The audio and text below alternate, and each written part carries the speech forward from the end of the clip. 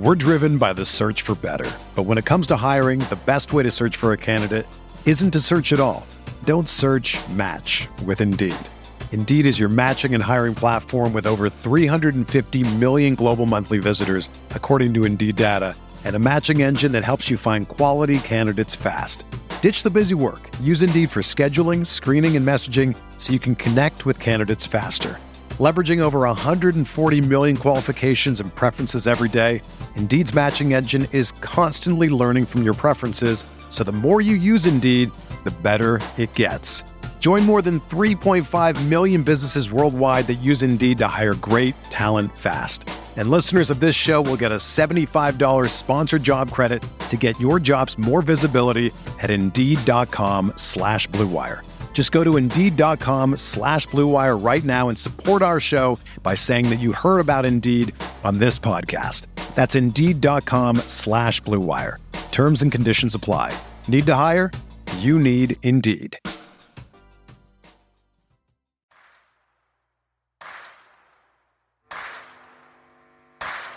You're listening to Setting the Pace, your go-to Pacers podcast with Alex Golden and Michael Facci. Ball loose. Lance, give me one, Lance. Give me one, Lance. Stevenson ties it with 1.6. Duarte, he knows where the clock is, lets it fly and hits again. Halliburton at the buzzer. Captain Cooch with another one. Brogdon goes inside and Turner finishes. Halliburton leaves it off for Batase. Go! Good job. Oh, what a move by Hield. He lays it in. Hield. Hotter than fish grease. Dropped it off to Jalen Smith with the poster. Jackson the catch. Jackson the basket. Washington again. 5 of them. Pacers got the steal. Outrunning is Brissett. Pounds it home. It's it to Taylor. Taylor missed it. Tips it in. Warren lets it fly. Yes! T.J. Warren is not human. Halliburton gonna slam it at the other end. All right, everybody, we are back for another episode here of Setting the Pace, and these guys joined me about a month and a half ago, I would say, and I had 3 guests come on to talk about, is Tyrese Halliburton a franchise player? It was a really fun podcast. I think you guys really enjoyed it, but we just felt like after Lincoln compared Paolo Banchero to Kyle Kuzma, we could not bring him back on. He deserved a timeout. So joining me is Carson Stafford, who wanted us to get Drew Timme, which is about as bad of a take, but we'll give him grace there because it's probably not the most off Pacers thing. But and then David Cole at Shady Buffalo Pod on Twitter. So David, how you doing, man? I am doing pretty good, even though I may not sound like it. My voice is a little off, but I'm doing pretty good. I will say, he did say Drew Timme in the second round, so you know. Thank you. It is still really bad. Carson, how you doing, buddy? I'm doing all right. Doing really good because the lottery's only a couple days away. So Finally, it feels like it was never coming. So I'm glad that we're week of the lottery. Yeah, it's going to be a lot of fun. Me and Facci will have a live podcast reaction during the draft lottery for you guys. So I will say this, if we move up from 5 into the top 4, me and Facci will probably lose our mind on the podcast.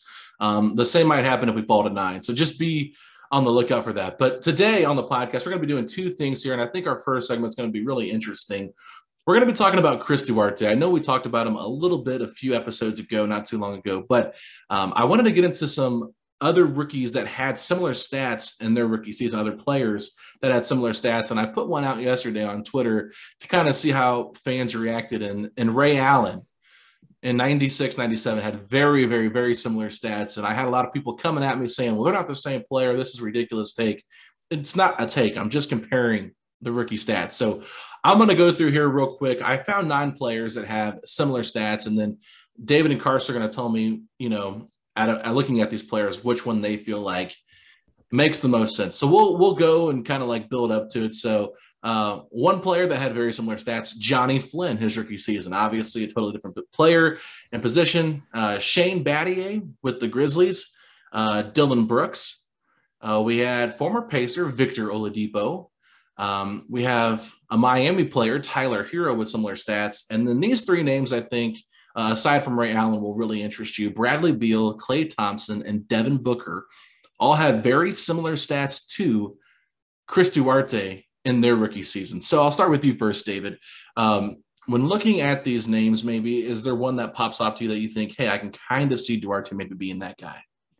Yeah, there are two. And I think that both are positives for Pacers fans.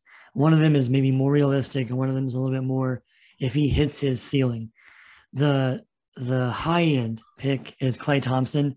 I haven't been able to get it out of my head. I heard when we drafted him, some draft analyst said, his ceiling could be like a Klay Thompson. Yeah. And that just made me so excited, even though that may not be realistic. And I don't want to put that on him this young, but if we're trying to project where he's going to go, I mean, the stats are pretty similar.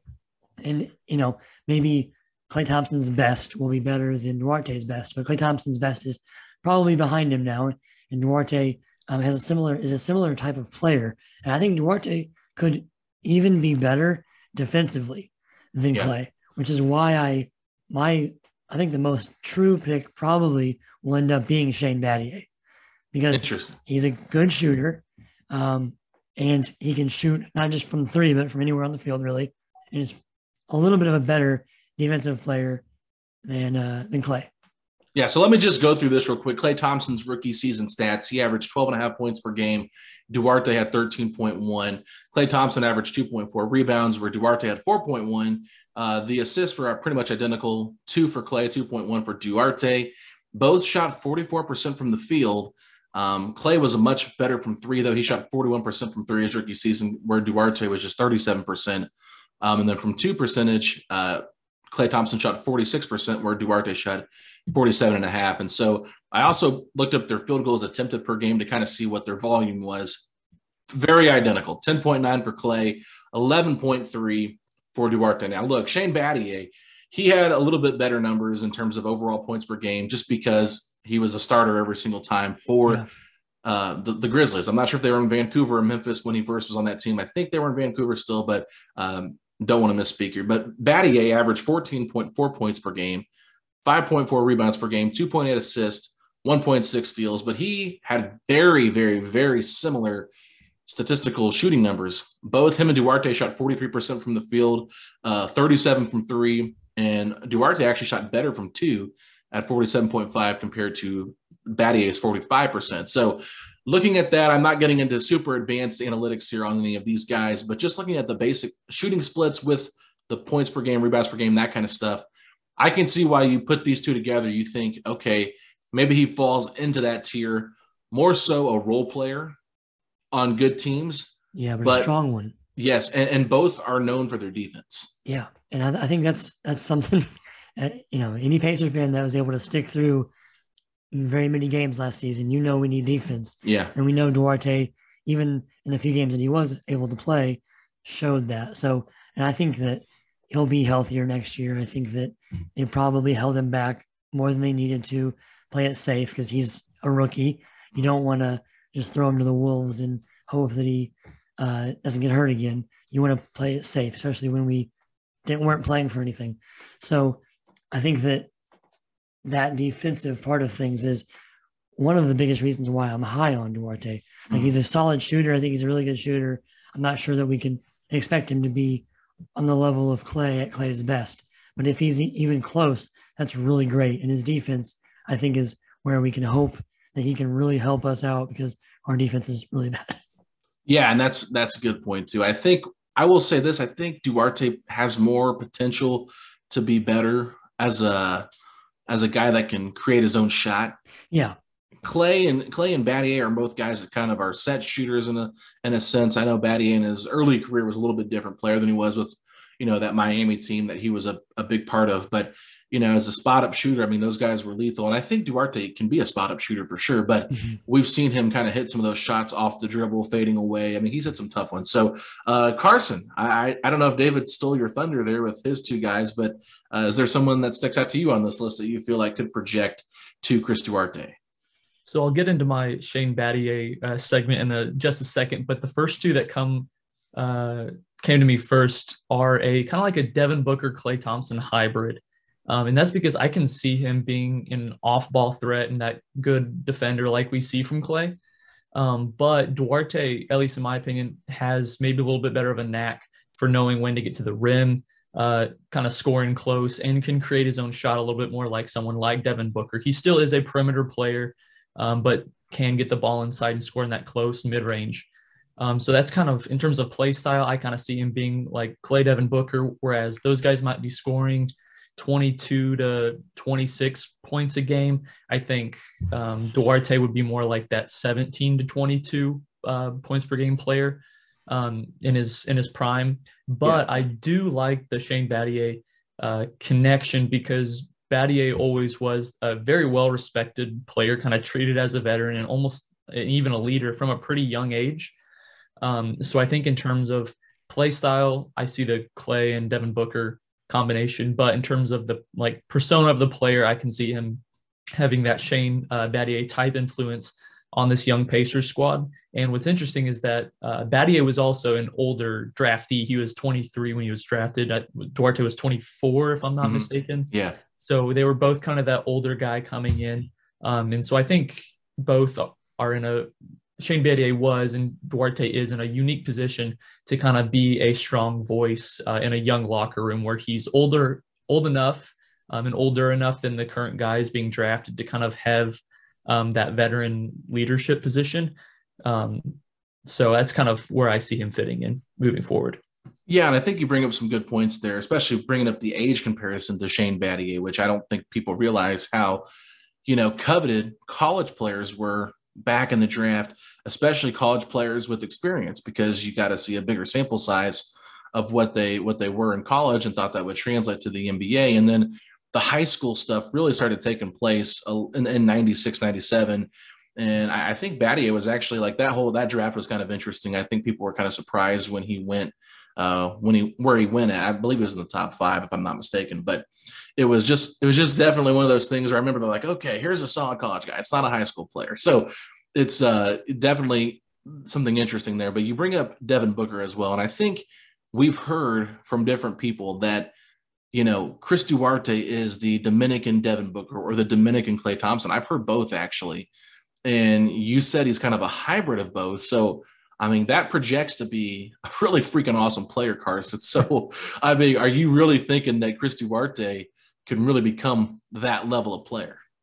I think I kind of view him as maybe like a tier below those guys. And I kind of hinted at it. I tried to represent that in kind of where I project him to be like a scorer. Like, do I think Chris Duarte will ever be an MVP candidate like Devin Booker was this season? And do I ever see him scoring 30 points in a quarter, 60 points in a game? No, I don't.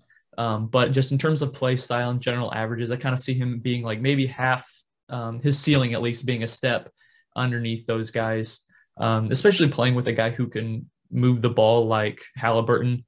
I know Curry's a scorer, but he is an amazing passer. In that Golden State offense, they move the ball well, as we all know. So I think this Pacers team moving forward we'll see Duarte kind of operate a lot of off ball. But overall, I think he'll, like I said, maybe be more in that 17 to 22 points per game. If he ever had like a 25 point per game season, I would be shocked. But I would not be shocked if we see Duarte averaging 22 points, 23 points in his prime. Yeah, he's going to have to get enough shot attempts, and that's one thing I'm kind of worried about, is him ever reaching that.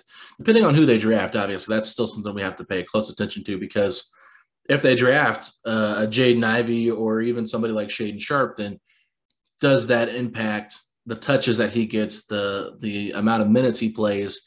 And that's why, for me, when I'm looking at this list, like, I think the Klay Thompson stuff is very interesting, just because we know Golden State desperately wanted Chris Duarte. They tried to trade for him on draft night, and a lot of people said he's Klay 2.0.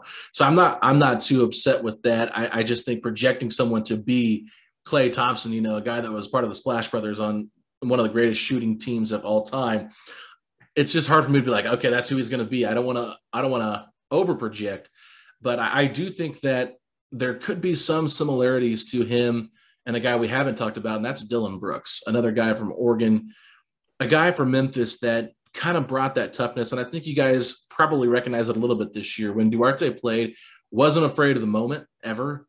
Sometimes he did force some shots that really weren't there because he was trying to get himself going. And I think Brooks does that quite a bit. I don't think Duarte is going to be as outlandish with his shot attempts like we saw Dillon Brooks, especially in the last couple of games of the West semifinals against the Warriors. But I can see where they could be similar players because Brooks to me is an awesome role player on the right team, really good defender, can change things in a matter of moments just because of that. Fearless when it comes to, the ball in his hands with the biggest moment. But I would say that looking at all of these players, to me, the stats that probably compare the most in terms of shooting percentage and everything has to be Tyler Herro. They're almost identical in their rookie season stats. And I wonder if that's something Duarte could become, is that sixth-man rule type of player that just lights it up off the bench. Now you have to wonder how does Buddy Hield impact that and all that kind of stuff. But I know Tyler Herro is not the same defender as a guy like Chris Duarte, but I just thought that was really interesting, David. Yeah, I definitely thought about Tyler Herro. My concern was like the defensive side of things, as you mentioned, is not quite as good. And part of it is that we haven't seen the sample size from Duarte, but I'm not a huge Tyler Herro fan, but he can just light it up. Yeah. I mean, he can get hot and just light it up. And we haven't seen that from Duarte just quite yet. I think we could. I think we definitely could. Yeah, small sample size. That's the part of the problem. So from Tyler Herro, he kind of has this reputation as being like a microwave kind of player. You come in and shoot a bunch of threes and hit a bunch of them. And if you're hot, then if he's hot, then just leave him in. If he's not, then oh well, he's a bench player. So pull him off, whatever. And with Duarte, we just haven't had the time yet. I do think that it's definitely possible if he's willing to accept a bench role. And if he can give us even like 80% or 90% of Tyler Herro's scoring ability and then more defensive ability, that would be pretty good. Yeah, I think one thing with Herro too is he is definitely more of an on-ball creator with what he can do. I mean, obviously he blew up in the bubble. I think he really put himself on the map during the bubble season, helped Miami get to the NBA Finals. Actually, I mean, he was a good part of that team, and he had some swagger. He was definitely like helping the Heat win some big games, and so it's like, okay, I think that it all depends on who you get around Duarte, and that's part of just building a roster. So, Carson, any thoughts on the Dillon Brooks comparison that I brought up? I think that like you said, like the statistics is there in the role that he fills on the team is there, especially if the Pacers do take someone like a Jaden Ivey. And we've obviously seen how Dillon Brooks plays with Ja Morant. We've seen the Ja Morant, Jaden Ivey comparisons. Mm-hmm. So I definitely do like Duarte as maybe more of a role, like a scoring role player. I think very well. I think ultimately that's what he'll be. I think you kind of hit on something there with him and Tyler Herro, where it's like may not be your guy that's starting at that 2 spot and that you want in there playing 40 minutes a night. But if Duarte can come in and give you closer to that 30-minute mark where he's playing against an opposing team's bench and can get in there and get up 18, 20 points and get those shot attempts, like you said, where you're concerned, I think him getting those shot attempts at a time like that would be phenomenal. Do we think there's any chance he could have a Ray Allen type of career, David? I think the opportunity is the problem I'm seeing. So because Ray Allen had lots of opportunity when he was first starting off his career, and the fact that we have Halliburton already, we have Buddy Hield, we could deal him, but there also is a decent chance that we draft another guard or forward that could take up a lot of shots. Now, if we get Paolo and he plays more of a facilitator role, then maybe. But I think that because of the fact that he did look very good his rookie season, Duarte did, maybe they'll give him a little bit more run this season and kind of highlight him, depending especially on the draft. If we fall back a few spots and then maybe they trade back to get 2 players they like, and there's some weird scenarios where maybe he is going to have more of a spotlight. But there are also plenty of scenarios where if we have Jaden Ivey and Haliburton, then he probably should be taking the third amount of the third most shots, which then will probably prohibit him from looking more like Ray Allen. I do think that there's a potential to look like Ray Allen in his veteran years, like in his later years, as a guy that's going to come in, play fine defense to good defense, and just hit big shots. But the Ray Allen in Milwaukee, where he is like an all-star, looking like Ray Allen in Milwaukee, people forget about how good he was. I don't think he could get to that level on this team, given that we already know we're guaranteed a top 9 pick and have Haliburton already. Yeah, Ray Allen, I mean, people forget how athletic that dude was. I mean, I think he was in the dunk contest, if I'm not mistaken. So he could fly. He had some nasty dunks on people. People just remember the Celtics and the Heat, but he was, I think he started to lose a little bit of his athleticism with Seattle, but he still had it. And, it's just, he's had an interesting career, obviously. Winning that championship in Boston just put him on the map. And I mean, the Pacers have had some solid shooters in their time here. And I think you could make some comparisons maybe to a Danny Granger, being a little bit of an older guy that got drafted. I don't know necessarily if the numbers match up. I don't think they did. Same with Reggie Miller. I think Reggie Miller's numbers were a little bit down, especially when comparing the two. But I think out of these 9 players, it's fascinating just to kind of look and see this is really pretty good company. All players really outside of Johnny Flynn have had good NBA careers. So you're hoping that these numbers continue to project. And I mean, there might have been a few players that had similar stats that I might have left off. I know Carson found one player that I didn't put on here, and you said, I don't feel like bringing this up to just add insult to injury. But I think it'd only be fair for you to bring that player up just so we can know who else had some similar statistics that you found. I might have to pull it up here real quick because I didn't even put it in, didn't even want to talk about it. But in his rookie season, the one and only Al Thornton had 12.7 points, 4.5 rebounds, 1.2 assists, shot 33% from 3, 43% from the field, and then about 45% from 2. It's pretty close, yeah.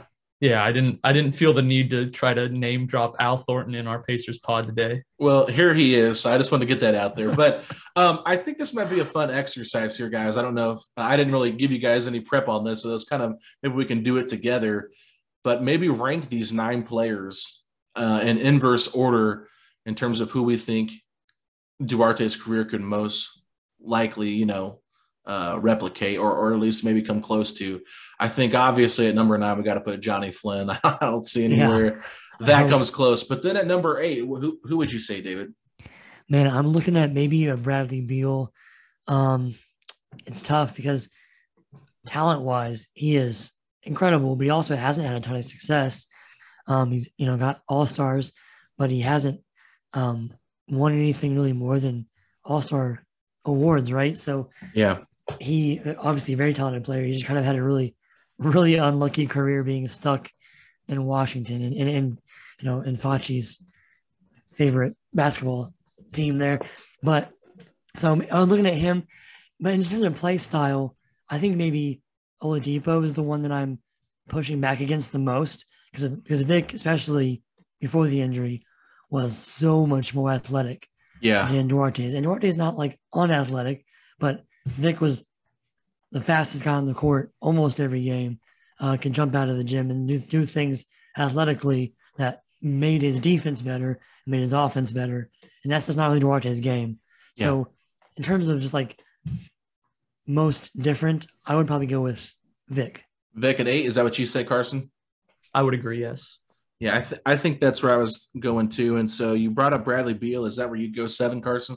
Yeah, it is. I mean, Bradley Beal's kind of had the curse and the luxury of having the opportunity just to be a volume scorer in Washington. Not that they didn't have any good teams with Wall in his prime or Marcin Gortat. They were a playoff team.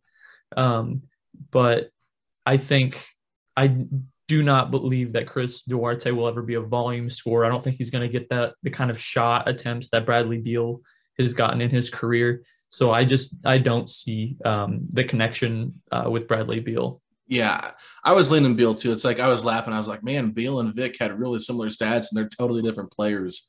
I think Vic had more assists because he played a lot of point guard in Orlando that first year as a rookie.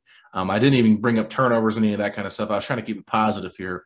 But, 33% from three, I was just like, yeah, Vic really wasn't a three-point shooter at that time either. So, okay, so we've got our bottom three. Now let's look at number 6 here. I'll go back to you, David. What do you think here? Man, I'm probably leaning Ray Allen just based off of how good Ray Allen was. Right. And hoping Duarte is as good as Ray Allen is probably a little much. Yeah. It'd either be him or maybe Booker, but I think he plays like Booker though. So that's the difficult spot. Carson, did you have anything else here besides Allen? Yeah, no, I think Ray Allen had this spot for me. And I was kind of thinking about it more like play style, not necessarily even what career will they have. So yeah, especially when factoring in for this one, career and just general play style, I would put Ray Allen next on the list. Yeah, I was kind of torn between him and Hero, to be honest with you guys. I know that I talked about Hero and him having similar stats, but style of play, Ray Allen was known for being a pretty good defender, and I think Duarte has that in his bag, where Tyler Hero really isn't known for being a good defender. So that's why I was like, I can kind of see his career being more like Allen's than Hero's, but at the same time, I think, hoping that it's Allen might be more so why I would want to put him higher. But I will secede here and let you guys have Hero at 6, or excuse me, Allen at 6. I'm not giving it to myself. And then I think you're fine to put Hero at 6 because I think the point about defense is pretty fair. If we're looking at like just matching up play style, yeah, I think that Hero could be a better shooter, but he's clearly a worse defender. It's just so tough because they're totally different players. They are, yeah. So that I think that I can see why somebody would say, well, Allen actually is more like Duarte than Hero. Yeah. So I would be fine to put him at 6. I'll let you guys pick. I'm kind of torn. I'm not like, oh, I'm so worried about just the ranking. What do you think, Carson? I'll let you make the deciding factor here. You gonna stick with Allen? Yeah, I think so. Just because Tyler Hero has the sixth man thing going for him in terms of role that he fulfills on a team, and I really can see Duarte fulfilling that spot. I think especially if we end up taking a guard in this draft, who knows if we'll say we take Sharp or Ivy. I'm not sure if you can try Duarte at the 3. They've ran Duarte at the 3. But I think there's perfectly honorable if Duarte were just to be a good off the bench sixth man, like 15, 18 point per game player. So I would go Ray Allen and then probably Hero, but you want to do Hero 5 then? Does that sound fair? I think that's where I would put Tyler Hero. You agree with that, David? Yeah. Okay. So now we got our top 4 here, and I think this is where it's going to get interesting. We got Booker, Thompson, Dillon Brooks, and Shane Battier, 4 completely different players here, trying to determine what his career could look like. So I want to say this. I think you guys both had Clay and you both had Shane. I think Carson had Devin, and Devin Booker. You didn't have Booker. Yeah. I had Dillon Brooks here, as someone I thought could be similar just because of the role they play. So let's go back to you, Carson, here at 4. Who would you put? This is really tough because in terms of like numbers, I think numbers and role, if I had to put money on it, I would say it'll be more similar to Dillon Brooks, but I'm having a hard time separating the play styles of Clay and Devin Booker that I see. So I think it's fair to go Booker. I think it's fair to do that just because there's the ceiling so high. The ceiling of Booker is so high, and I don't think Duarte comes anywhere close to like being Booker finished the season as a top 5 MVP candidate or maybe top 6, depending on how you view him. Duarte won't ever sniff that. So I think putting Devin Booker next is perfectly fair. What do you think, David? Yeah, I was leaning Booker partially because the ceiling for Booker, as Carson already said. Also, yes, it's fair to say that Duarte is more of a creator than Clay, and maybe more than Battier. But Booker's career 3-point percentage is only about 35%, which is not bad by any means. But I think that Duarte could be better than that. Yeah. Shooting wise, for sure, from three. Yeah, Booker can get hot, obviously, but I think Booker is just a bucket and can get points in other ways where I don't know what it's going to be like for Duarte just because we don't know how many touches he's going to get, number one. Number two, depending on how Carlisle wants to play, constantly bringing up the mid-range as something he doesn't really want to see his guys taking shots in today's NBA. And I mean, obviously, that's just analytics and everything that's going that way. But Duarte said that Carlisle called the mid-range jail at one point. So I think we have to maybe just put Booker here at 4. I think that makes the most sense. So now you're looking at, three pretty good players here, and Brooks, Battier, and Thompson. I think if it was me, I'd probably put Brooks here at 3, even though I think it could be more of his more of who he is. I just feel like based on all of our projections and all, whatever we said individually, it would be a disservice not to put Shane Battier or Klay Thompson first. Yeah, I'm with you on I think we can probably take aspects of Brooks, Battier, Thompson, and Booker, and then get Duarte, which sounds like it's like a super amazing player, but it's just like taking little pieces of this, that, or the other. And I think that Carson's done a good job of trying to like set the expectation of, yes, he might play like some of these guys, but if he is ever averaging over 20 points a game, that's a huge win for the Pacers drafting him where they did. So yeah, I think Brooks is fair to have next. You agree, Carson, or would you go somewhere else? I think I would go Brooks. And again, I think if you just look at stats of points, rebounds, assists, maybe like shooting percentages as well, I think Duarte's best seasons will end up mirroring the best of Dillon Brooks's best seasons. But in terms of the role that he plays on the team, I just envision his play style being more like Klay, and his role in the locker room and just on the team being more similar to Battier. So I would go Brooks at number 3. Okay, so this is the tough one here because I can't wait for people to hear this and be like, they think he's the closest to Shane Battier. Like, are these guys idiots? Do they watch basketball? They're totally different positions. I can already see it.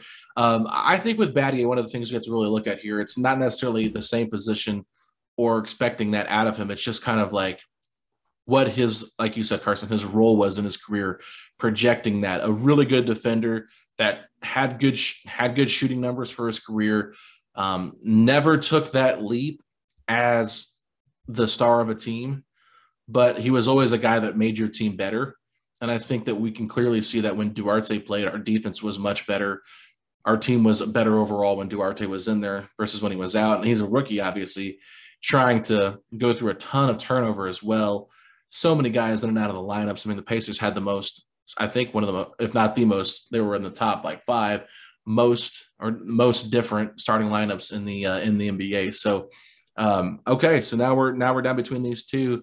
Carson, make your case for who you think should be number 2. I'm going Shane Battier at number 2. If not for anything other than the play style. The interesting thing about Shane Battier is that he peaked like stats wise, which it's unfortunate that basketball has become such a statistical, like you look at the box score and you think that's the game. Box score didn't tell the full story. And that's really the case with Shane Battier. I mean, we remember watching those good Heat teams, and Shane Battier played a significant role on those Heat teams. Even though he wasn't there super long, he was a solid asset to that team. And he, again, statistic-wise, maybe it peaked in his rookie season. I don't think that'll be the case with Duarte. But he made it this high because he was 23 when he was drafted. But in terms of play style and just peaking his rookie season, I don't think Duarte was either of those things. So I'm going to go with Shane Battier at 2. All right, David, is that how you feel too? Yeah, I would agree. And part of that is all the things Carson said, but also I think it's just more fun to walk away from this podcast with us just saying Chris Duarte is going to be Klay Thompson. That's clearly what we're saying. So, and the thing is like, I'm not going to, if Bob Myers thinks that Chris Duarte could be the next Klay Thompson, I'm not going to argue basketball with Bob Myers. The dude can draft. The dude knows talent. So if he thinks Chris Duarte is Klay Thompson, that's okay with me, and I'll hitch my wagon to what Bob Myers is saying. No, I think it's obviously Klay here for me too as well. It's such a fascinating group because like when I was first looking at it, I was like, Klay's numbers didn't really have the same, or they weren't as close as some of these other players, to be honest with you. I think he probably was maybe like in terms of like closeness, probably like 8th or 9th. Overall, if you're just looking at they're mirroring their statistics. Yeah, he's lower on steals, right? He's lower on overall points. Lower on points, lower on rebounds, lower on steals, but higher in all the shooting percentages. So, I mean, obviously, it's it's a difference between playing with Steph and Draymond and all those guys and having Mark Jackson as your coach compared to, a Rick Carlisle type of coach and the system they were in. So, this is interesting, so we'll just go through it real quick. I'll just reread them in inverse order. We have 9, Johnny Flynn, 8, Victor Oladipo, 7, Bradley Beal, 6, Ray Allen, 5, Tyler Hero, 4, Devin Booker, 3, Dylan Brooks, 2, Shane Battier, and 1, Klay Thompson in terms of trying to rank them with what we see Duarte's career projecting out to be. So, guys, this is really fun. We're going to take a quick break, and when we come back, we are each going to share 3 players we'd like to see the Pacers trade for this upcoming offseason. So we'll be right back after this. We're driven by the search for better. But when it comes to hiring, the best way to search for a candidate isn't to search at all. Don't search, match with Indeed. Indeed is your matching and hiring platform with over 350 million global monthly visitors, according to Indeed data, and a matching engine that helps you find quality candidates fast. Ditch the busy work. Use Indeed for scheduling, screening, and messaging so you can connect with candidates faster. Leveraging over 140 million qualifications and preferences every day, Indeed's matching engine is constantly learning from your preferences, so the more you use Indeed, the better it gets. Join more than 3.5 million businesses worldwide that use Indeed to hire great talent fast. And listeners of this show will get a $75 sponsored job credit to get your jobs more visibility at Indeed.com/Blue Wire. Just go to Indeed.com/Blue Wire right now and support our show by saying that you heard about Indeed on this podcast. That's Indeed.com/Blue Wire. Terms and conditions apply. Need to hire? You need Indeed. Everyone is talking about magnesium. It's all you hear about. But why? What do we know about magnesium? Well, magnesium is the #1 mineral that 75% of Americans are deficient in. If you are a woman over 35, magnesium will help you rediscover balance, energy, and vitality. Magnesium supports more than 300 enzymatic reactions in your body, including those involved in hormonal balance. From functional medicine doctors to mental well-being and female hormone experts, we all know that magnesium is the one mineral to improve all aspects of well-being and health. But which one? Magnesium Breakthrough from Bioptimizers, the trusted choice recommended by leading experts with 7 best-absorbed forms of magnesium to ensure your body receives the support it needs for overall well-being. Go to bioptimizers.com/balance today and use code BALANCE10 for 10% off. Support your journey to wellness at bioptimizers.com/balance. Magnesium Breakthrough from Bioptimizers, your foundation to optimal health and vitality. All right, everybody, we are back. And based on the replies given here for this topic on the top 3 players you'd like to trade for, one of these people will possibly not be back for the next podcast that we do with them in a Survivor type of, they get voted off. I mean, David is a huge Survivor fan. So yes, sir.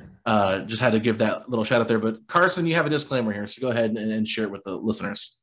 So some of my, not all 3, but at least 2 of them might seem like I'm shooting a little low and maybe playing the hypothetical game. But I mainly did that because I wanted guys who I felt fit the Pacers timeline and they might be attainable without giving up a whole lot. I really like this Pacers core. And I want to see these guys grow and develop. Like, I don't want to see us trade Isaiah Jackson and then him go out and be some amazing all-star center. Like, I want Isaiah Jackson and I want our O'Shea Brissett. I want even Terry Taylor. I want to see these guys develop in Indiana just to see what they can become. And so I don't want to give up too. Obviously, you're going to have to give up something in trades to get new guys.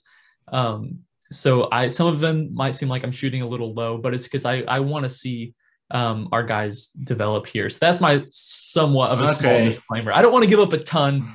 So I don't have the OG Anunobys. I don't have the PJ Washingtons on here. I don't have those guys. Quit teasing us, man. Who's your number 3? All right. So one of the guys I had on here, and I felt like there was no way that I couldn't include someone from Portland on my list, because no one knows what Portland's doing. I don't think that Portland knows what Portland's doing. So if I'm a GM, I'm calling them up and I'm trying to get something that's a promising talent or a pick or something from them. So I have Nasir Little on my list. Okay. And they have in Nasir Little, he is a small forward. Like, he is a small forward, not necessarily just a small forward, but he is a small forward. He does play the 4 in smaller lineups, but he's only 6'5", but he has a 7'2" wingspan. They have so many guys at that to play the 2 in the 3. They have Eric Bledsoe, who's smaller, but to play the 2. You got Joe Ingles, who's a 3. You have Josh Hart, who's a 2 or a 3. Simons, who's a 2. And then after Little went out with his shoulder injury this year, they had CJ Ellaby coming in and kind of earned those minutes. So I think that just like the size and the age of Nasir Little makes him a very interesting prospect in terms of just being extremely versatile. So I see a lot of upside at just 22 years old, able to play a very valuable spot at that 3 and 4 spot. So I don't know. He was a very intriguing guy to me. Yeah, Nasir Little, I mean, that's the guy we talked about a little bit during the season, as maybe if we were to do something with Portland. When he brought up Portland, I was getting a little bit worried because that roster's pretty crappy over there right now.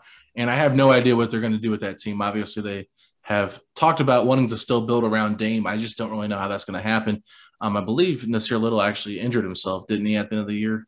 Yeah, he had a shoulder injury. Okay. Then he made, I think, back in the beginning of 2022, if I'm not mistaken, and then was sat out the rest, like those last maybe 30-ish games. Mm-hmm. Yeah, I'm glad you didn't bring up Anthony Simons. It wouldn't feel like that's realistic. But yeah, I wasn't sure which way you're going here. I was like, is he going Nasir Little? Is he going Josh Hart? Is he going maybe Keon Johnson? That's the other one. Yeah. So I was like, okay, we'll see what he says here. I was really afraid you were about to say Eric Bledsoe for a half second. Oh, no. Just because of his expiring contract. And you're like, yeah, we'll have more money for free agency next year. So let me throw out this disclaimer. But okay, Nasir Little, I can dig that. Wouldn't cost a whole lot probably. No. So David, number 3, who you got? Well, first, I like going to Portland. My picks are not from Portland, but I like going to them because it's pretty safe to assume that they're ready and able to be fleeced. So like if we could get Nasir Little in their first round draft pick for like Malcolm Brogdon, again, if they want Miles Turner, if they want somebody to help, because they probably would be a better team for that in the short term.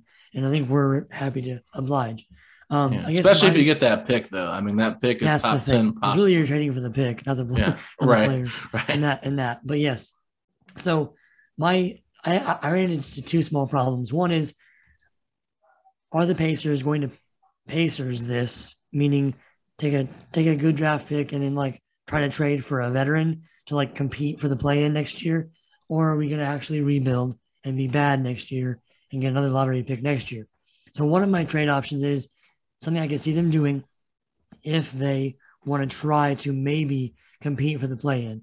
And there's been rumors around 2 teams, and all 3 of mine are from 2 different teams, the Knicks and the Hornets. Okay. So I'm going to go with my number 3 because I think this is the worst for us, and that's Gordon Hayward. Now, that's going to immediately make some people mad. I love Gordon Hayward as a person. I wish he had made it here. Your fans may not know, but Alex, you know, I have been stumping for Miles Turner to stay over Sabonis the entire time. Yeah. So I'm not anti-Miles Turner. I love Miles Turner, but I love Gordon Hayward and Butler and all of that. So it'd be cool to have him home. Now, the problem is always going to be it's one more injury-prone player, but it's a position of need, especially if we don't keep TJ Warren, which can make sense for us not to keep him, given the fact that he's not ever healthy. I mean, even if we do keep him, will he be ready for the beginning of the season? Like, God only knows. So we know that the Hornets have wanted Miles Turner. I mean, we think we that they have, because there's been rumors for years.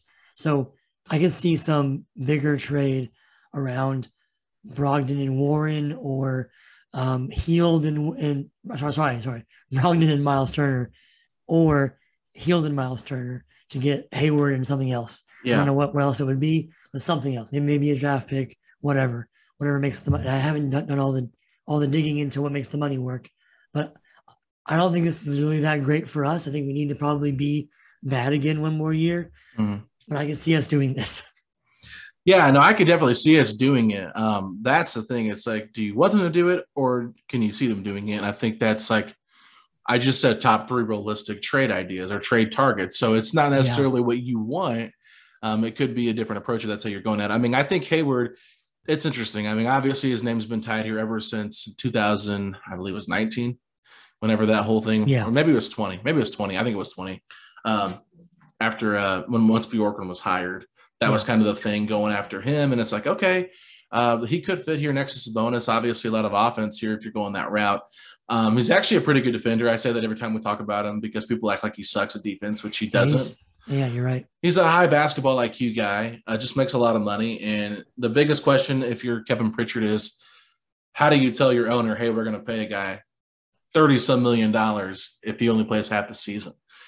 That's where that comes into play. So I don't think it's necessarily out of the realm of possibilities. I've thrown out the idea of him and PJ Washington for like Turner, Buddy Hield or something like that, just to make salaries match up. And I know fans were like, quit talking about Turner. Hey, and then Hayward. They're like, he's not that good and Washington's overrated. But, you know, everybody has their own opinions, and that's how I'll transition from here. But this one might actually be a bit surprising to you guys. I was trying to find different names that I didn't think you'd bring up. So if you guys have this on your list, I'd be a little bit surprised. But I'm going to look at a team that's actually playing pretty well right now. They're still in the playoffs. They're playing a game 7 tonight against the Dallas Mavericks.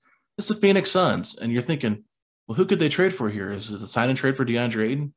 No, it's Cameron Johnson. Yeah. Cameron Johnson is got 1 year left. It's a team option for next year, $5.8 million. Here's the thing. They've got to decide if they're going to pay DeAndre Ayton. After that, they've already got Devin Booker making $33.8 million. Chris Paul just got an extension last year, $28.4 for him. And Mikal Bridges just signed an extension for $21 million a year over the next 4 years. So Jay Crowder, of course, will be an expiring contract next year for $10 million. Pacers don't really want him on their team. 31 years old, doesn't fit the timeline. But Cameron Johnson, at 26 years old, makes a heck of a lot more sense to me. And I know Cameron Johnson's coming off the bench for them. He's 6'8", 210 pounds. So you can easily put him in there at that small forward, power forward position, and the Pacers can take a swing on a guy that maybe the Suns can't afford. And they've already had some pretty good trade luck here with Phoenix, being able to deal Torrey Craig back there for Jalen Smith. Obviously, Jalen Smith played really well here in Indiana. We don't know if we're going to be able to keep him, so that could be another position of need. And you still have that Cavaliers lottery protected pick. Maybe that's what is enticing to the Suns when you do this, because then the Suns can say, hey, next year draft's supposed to be pretty good. If the Cavs make the playoffs, we can get a guy to replace Cameron Johnson in that 15 to 20 range. So Carson, I don't know, you shook your head when I said that, if you had him on your list, but what are your thoughts on that? I love it. So I'll say that first. I almost had him on my list. The reason I didn't is because I actually, if you remember last time I was on the pod, I drew some kind of Phoenix Suns Pacers parallels with like maybe some Duarte Booker action, some Halliburton Chris Paul action, and then maybe targeting Cam Johnson. So I love that that you included him. I did not include him this time just because I kind of mentioned it last time. But had I not, he would have been on my list because I really do like Cam Johnson quite a bit. Yeah, and I have him at 3, and you might think, why isn't he higher on your list? I don't know if it's realistic. That's why I was like, I can't see it being super realistic, but it's a possibility. All right, Carson, let's go back to you. Number 2, who do you have on your list now? So this is another one that might seem kind of out of pocket, and it is a swing though. But the reason why I think this player could be worth the swing is because on his current roster, he doesn't really fit what they need. And it is another Cam, but it's Cam Thomas. Now I get that. Okay, that's interesting. It is. So I get that he didn't maybe have the best shooting season this year. But I think he is worth a swing because in games where he played at least 20 minutes, he was averaging 15.5 points, 4 rebounds, and 2 assists. So that kind of stuck out to me, is like if he gets in the game, he can put the ball in the hoop. And he's only 20 years old. So like very young, he's a pretty good scorer, but that's not what Brooklyn needs right now. They don't need another guy who can get the ball in the hoop. They need role players, guys who can play defense. He's not a great defender, but I think Cam Thomas was at least interesting. I didn't think that, and he's another one of those guys that it's like you might be able to get him without needing to give up a ton. If we have something that Brooklyn might want as a role player, a guy who can play defense that they think could help them win now. Cam Thomas is not going to help them win now. He is more or less a DNP at the end of the season when everybody was healthy. So I think he's worth a swing as a potential volume scorer. Extremely young, in my opinion, a lot of upside. I get the concerns, and if you were like, no way, I wouldn't blame you. But I think I bet the asking price is not super high. And I think he's just a guy who could be worth the swing. Yeah, I will say this real quick. I believe there was a lot of rumors last year that the Pacers had interest in him during the draft time. I would say this. I had never disliked him as a scorer. I just thought 13 was a little bit too high for him. Yes. I forget where he fell in the draft. I think it was late 20s. Yeah, I think 27. Yeah. That's kind of where I was like, he's one-dimensional in a certain – and is a guy that can just light it up and not a great defender. But I mean, you're talking about some of those games that he had, David. I mean, he looked really good for Brooklyn. So, I mean, obviously it just depends on what you're able to give them to get him. But I don't think it's the worst thing. I just don't know if he makes a ton of sense depending on who's all on the roster, especially if you have both Duarte and Buddy Hield. But any thoughts on that, David, with Cam Thomas? The position was why I was not really into that pick. Yeah, especially when we have spent this whole podcast acting as if Malcolm Brogdon is not going to be here. And there's a chance he's going to be here. Yeah. So, like, especially if we have Malcolm Brogdon still, Halliburton, Duarte, Hield, like, there's a chance that we trade somebody and maybe all four of them are still here. And that's not even counting, like, any like TJ McConnell. I mean, there's guards out the wazoo on this team right now. Dwayne Washington Jr., Lance, if he comes back. And like Dwayne, I don't know, he could be gone, but like I have a hard time believing that two of the five that I mentioned, Duarte, Halliburton, Brogdon, McConnell, and Hield, I have a hard time believing that two of them are both traded. Yeah. So if we have four of those players, we don't really need shooting guard or point guard, especially if we draft a shooting guard. Like we draft Jaden Ivey, which the difference there is that, like, in the draft, you take best player available, especially because if it's the top 5 pick, that player could make one of those other players we have irrelevant, which is fine if they're better than them.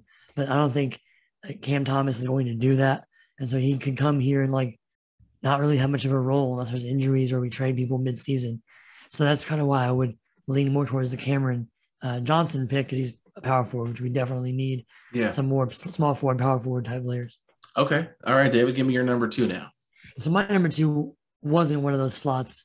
My number 2 is Obi Toppin. So we know there's been a lot of talk about the Knicks and Brogdon, or the Knicks are always doing something. So he's 24, just turned 24 back in March. Power forward. He's probably not small enough, probably not fast enough to play small forward. I don't know. Maybe in some matchups he could play small forward, but we're going to be more of a power forward. And both this pick and my next pick, my number 1, are kind of assuming there's a chance that we draft a big and like a power forward or a center and trade Miles.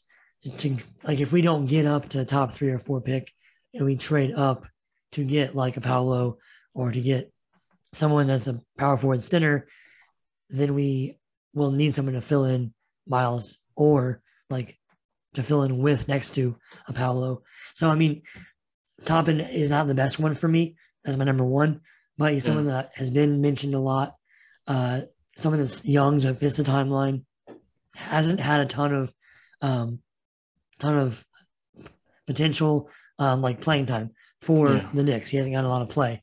So for us, maybe you could get more potential or playing time and could, move forward in terms of increasing some of his numbers, because he's not super impressive numbers wise, which is part of why I think we could get him. Yeah, and I definitely think when you look at the Knicks and Tom Thibodeau, it's obviously just like he plays older guys over younger guys. But you do know that Obi Toppin has potential because I think it was a 5th overall pick, if I'm not mistaken, just a couple of years ago for the Knicks. So they obviously believe in him to a certain degree. He was 8th. He was 8th. Was he 8th? Still I think he was projected 5th and fell to 8th. That's right. So yeah, still high pick. So right. So I think now looking at your list, David, you have Gordon Hayward and Obi Toppin. I think what I'm seeing here is just your personal bias towards Indianapolis and Star Wars. Knowing Miles Turner is Darth Vader, who else better to pair him with than Obi, right? Yeah, right. So my dog's name is Obi. Exactly. I mean, my dog's name's Buddy. So Carson, do you have a dog? I do. What's His your dog's? Charlie. We got to trade for a Charlie then, so we can all be on the same page here. But bring Villanueva on the coaching staff. There we go. Coaching staff. Former Maverick, right? Yeah.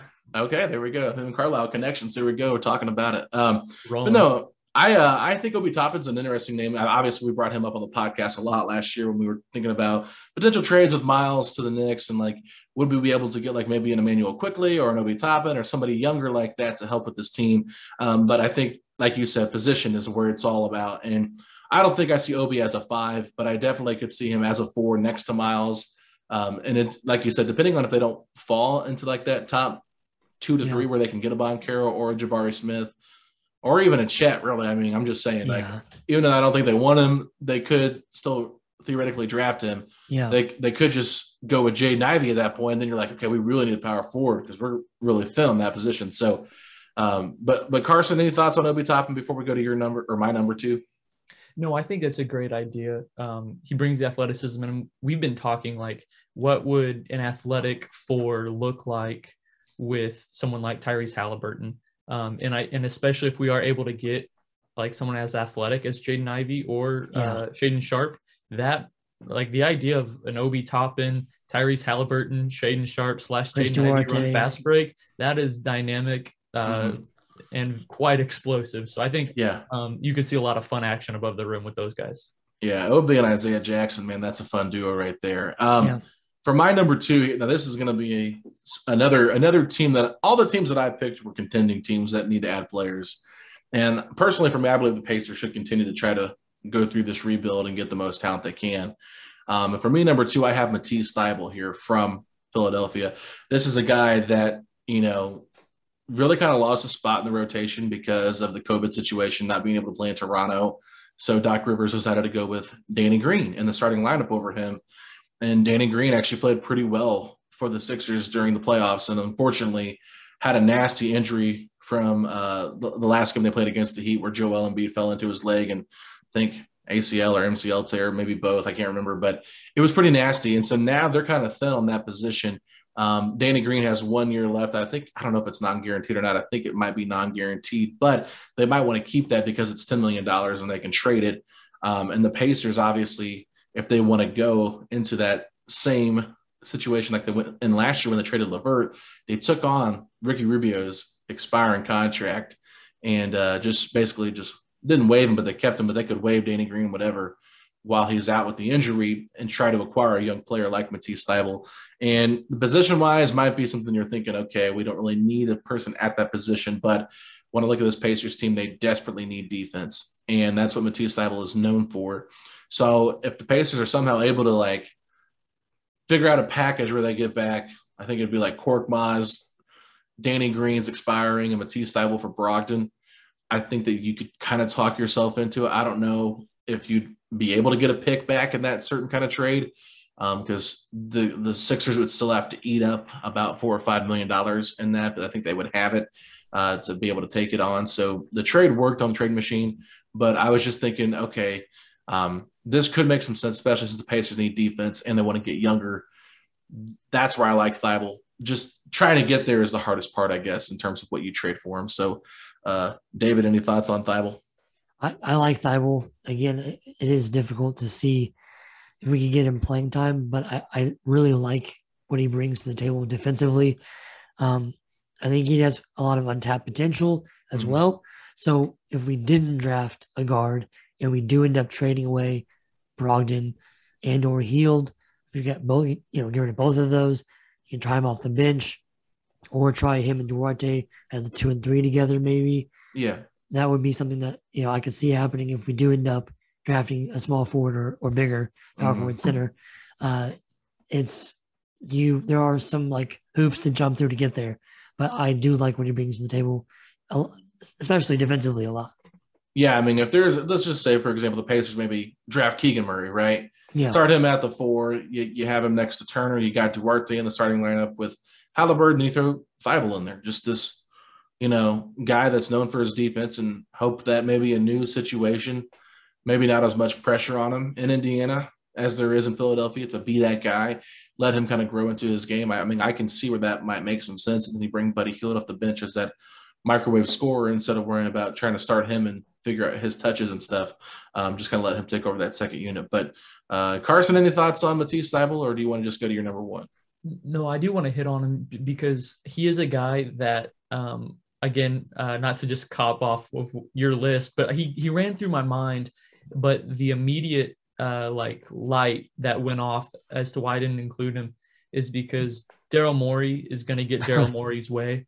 Yeah, true. And I kind of view him as like Danny Ainge 2.0, maybe a little smarter in some ways. But he's as we saw in the Simmons Harden deals, like he absolutely refused. I think the reports were at least that he refused to include Curry and Thybulle, like they were only going to give up one. Yeah. And that was for granted James Harden, the trade. Who knows who won that trade? Well, it'll take years to get that sorted out. Yeah. But at the time, it at least in my opinion, it seemed like Philly really like Morey waited and he got his way in getting to keep him. And so I kind of feel like they want to keep him around and view him as part of this team moving forward now with kind of an early exit where this year was kind of a bust or winner bust type season. Who knows what moves they'll think that they need to make. So, which I assume that's probably why you included him is like, hey, if they need to make a move, he's probably someone that they would need to move.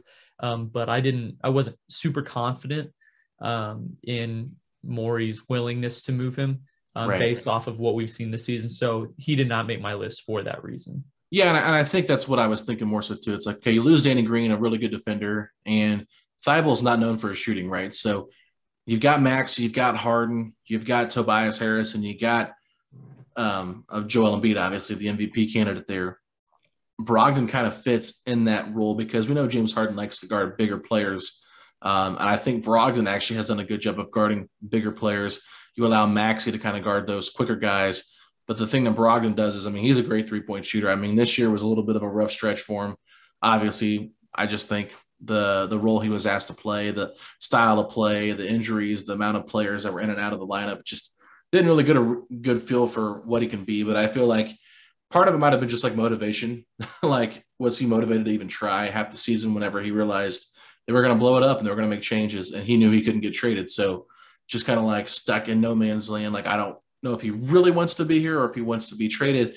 And I could see Morey kind of like taking advantage of the Pacers a little bit, maybe thinking, okay, we can really get a guy that can help, especially a guy that can do a little bit of everything and hopefully give you some minutes when you don't have James on the floor to run the offense.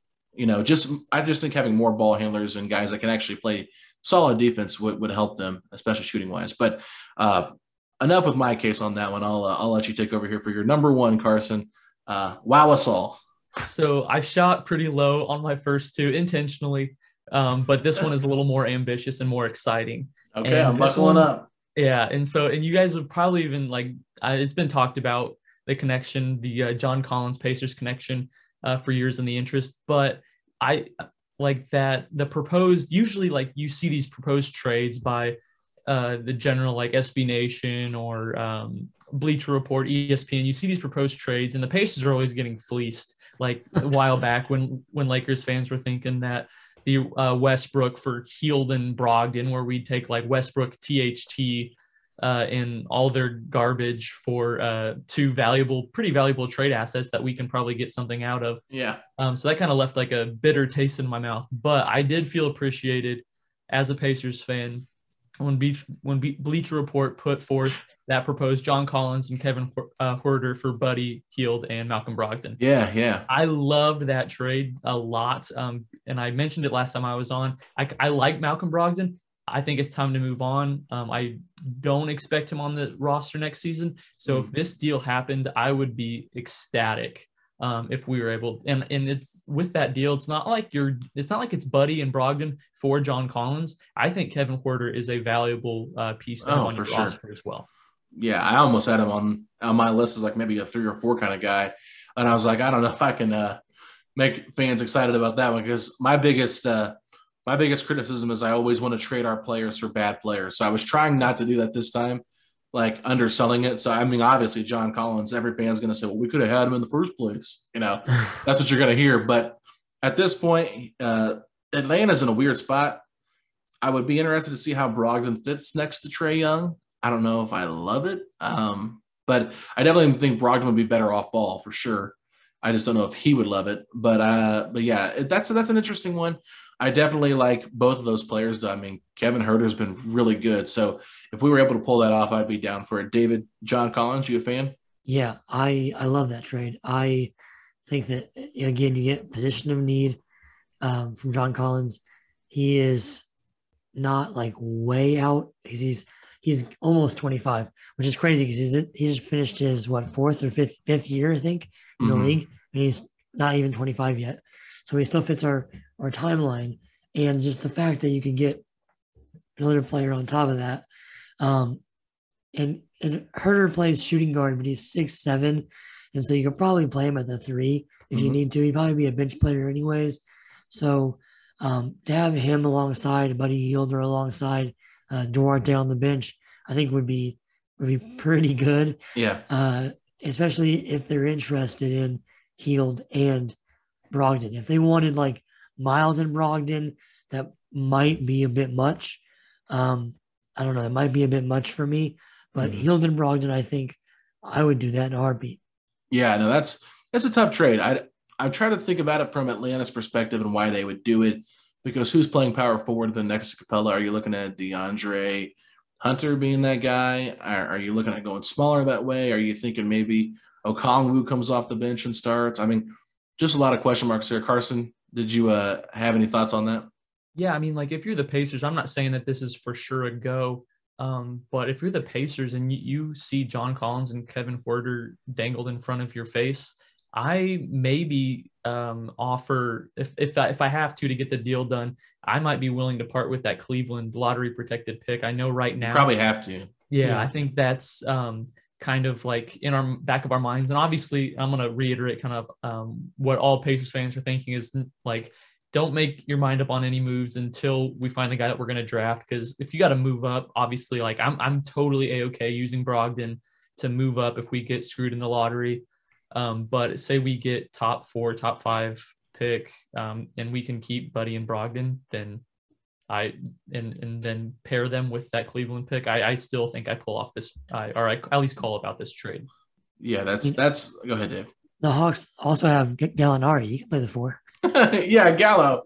Yeah, expiring contract, great defender. I'm just kidding. But no, it'll be interesting. I think there's been a lot of rumors too with maybe Rudy Gobert going to Atlanta and Donovan Mitchell possibly as well. I mean, John Collins' name is going to be floated out in a lot of trade rumors because obviously they want more star power in that Atlanta, starting 5. I just don't know where they're going to go about getting that. I don't think Brogdon really moves the needle that much. But hey, if they're stupid enough to make that trade, I'm all for it. So, David, all right, man, number 1, who you got?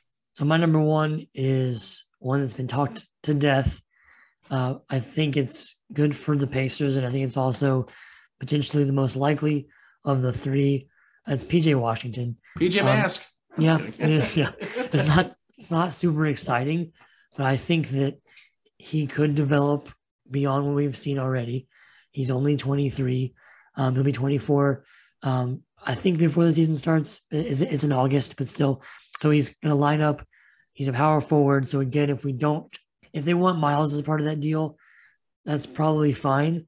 But I would like to see him with Miles, to be honest.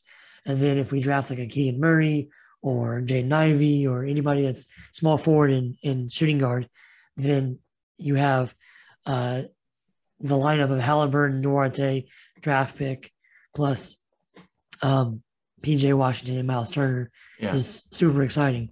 So if they would be willing to take Malcolm and do some kind of a weird, maybe we give him the Cavs pick or something like that. And I know the money wouldn't quite work up, so you have to do something more than just a 1-for-1 player trade. But people have talked to death about the fact that they're going to have to pay some people that they won't be able to pay, and so they're going to have to trade probably somebody. And so if it's Washington, I think that's going to be better for us than if it's Hayward. Yeah, maybe you have to give up O'Shea Brissett in this deal. Yeah. You know, it'd be sad, but you know. Right. I mean, a young guy on a really good contract that, you know, put 27 up in his last game of the season against Kevin Durant. I mean, went toe-to-toe with him. I mean, obviously, I don't want to get rid of O'Shea, but if you're wanting PJ Washington to feel like he's a better player overall, maybe you do something like that. You know, maybe take back Rozier's contract. Yeah, maybe.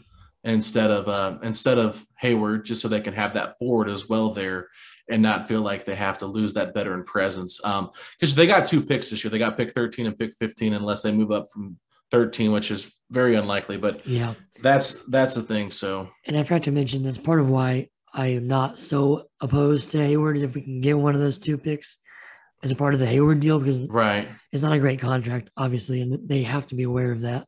So if they're willing to say, like, hey, we'll give you 15 or whatever as a part of you taking on this mammoth contract, I'd be a lot more okay with it, because then maybe we wouldn't be as good as you would think we might be with Hayward.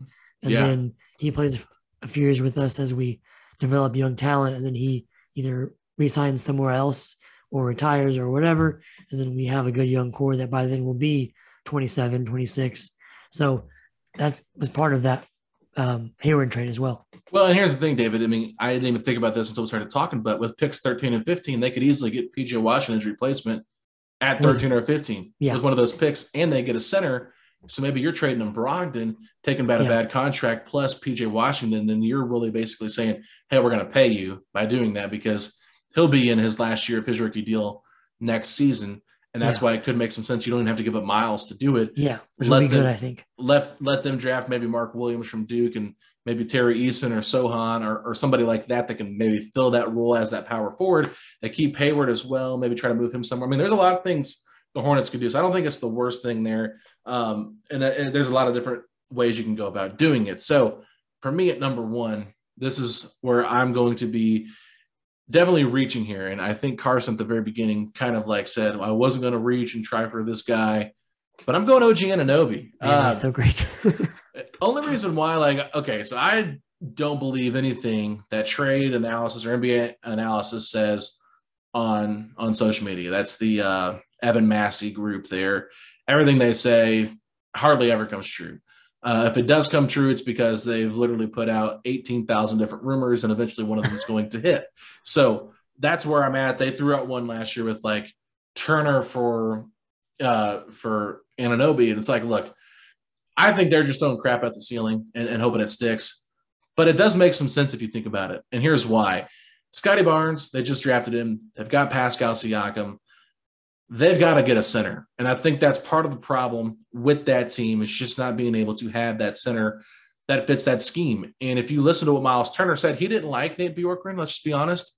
But he said that system fit him the best out of any system that he's been in.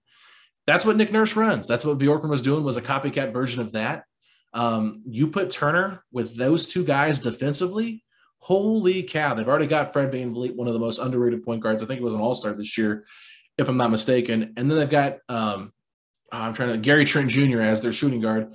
He might be more easy to get, but obviously you're not really trading Miles or somebody like that for him. But I just think OG Anunoby, he would fit this Pacers timeline and this team so well. I do worry a little bit about the injury history, but you put him in that 3 spot, you put Duarte at the 2, you have Halliburton at the 1, you figure out what you do at the 5 position at that point. But if you draft like a Keegan Murray or a Boncaro, I mean, you're talking about a really good core. You can find yourself a center, even if it's like a Mitchell Robinson. Like, I don't love it. Yeah. Or Isaiah Jackson. But you can draft a center next year. I mean, we're probably going to be if we do that move, which I think is a good move for us in the long term. I think we'd probably be bad again next year. Yeah. And then we can draft a center next year. Yeah. I mean, there's so many different things that I think you can do. And I mean, it's just, to me, it just makes a whole lot of sense to try it, just because I'm just like, look, you guys have two really good forwards. OG playing with them, you can go small at times, but you're trying to go up against the Embiids, the Giannis's here in the Eastern Conference. And let's not sleep on them, but the Cavaliers are going to be good eventually. Evan Mobley and Jared Allen, you're not winning any games if you're playing small ball against them every time. You're going to end up paying for that later. So that's why I think they really could look at maybe adding a Turner, and it would make a lot of sense to me. So any thoughts on that, Carson? I know you didn't like OG or didn't want to get my hopes up. not that I didn't like. I didn't mean to throw shade or anything like that.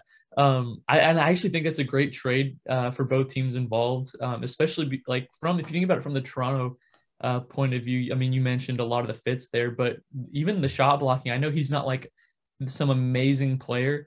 And I thought about having him as like a dark horse, like honorable mention. He's not significant enough in my opinion to make it. Mm-hmm. But the shot blocking of Miles Turner paired with Chris Boucher is pretty interesting. Like Boucher is a free agent. Oh, is he? Yeah. Okay, so he's expiring then. Yeah. But if he's somehow back there, like that's a lot of shot blocking or something like that. So I like the fit for both teams involved. I think for us, I've already am stuck in my ways and of having Miles at the 5 for next season. I didn't want to think of anything else, so I wasn't going to think of any deals where we'd be giving up Miles. But I do like the deal. It's not. I have nothing against the deal, and I think if it happened, I'd be happy. I wonder if there's any way you could move Brogdon and get Anunoby back. I think they could be interested with that, because I know they don't love, from what I've heard, like they like Gary Trent Jr., but there's some things about him they don't love.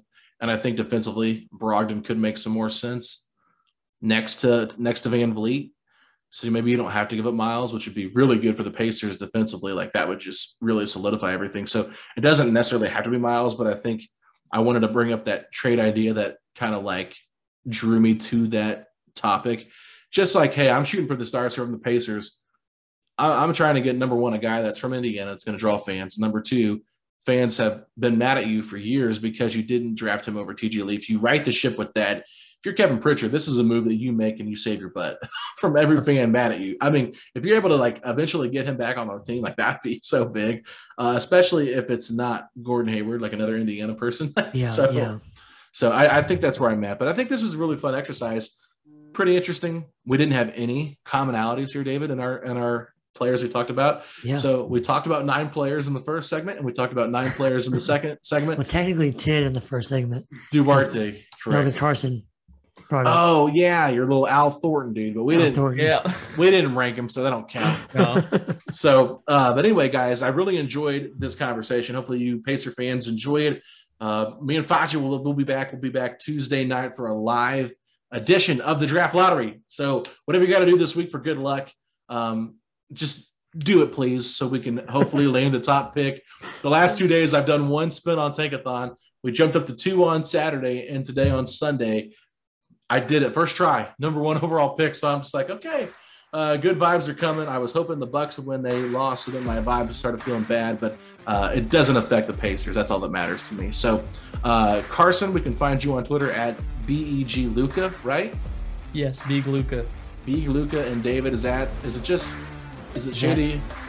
Shady Buffalo Pod, yeah. Shady Buffalo Pod. So if you guys haven't, check out David's podcast. It's a really fun podcast. Does a lot of movies and music reviews basically on there. Some video games. If you like Zelda, I know he did one of those reviews. And if you like reality TV, he did a whole entire Survivor game and talked about all that on there. I was on that. Carson helped out with that. It was a lot of fun. So make sure you guys check out that podcast. And, of course, be tuning in to more episodes of Setting the Pace. You can find me on Twitter at AlexGoldenNBA.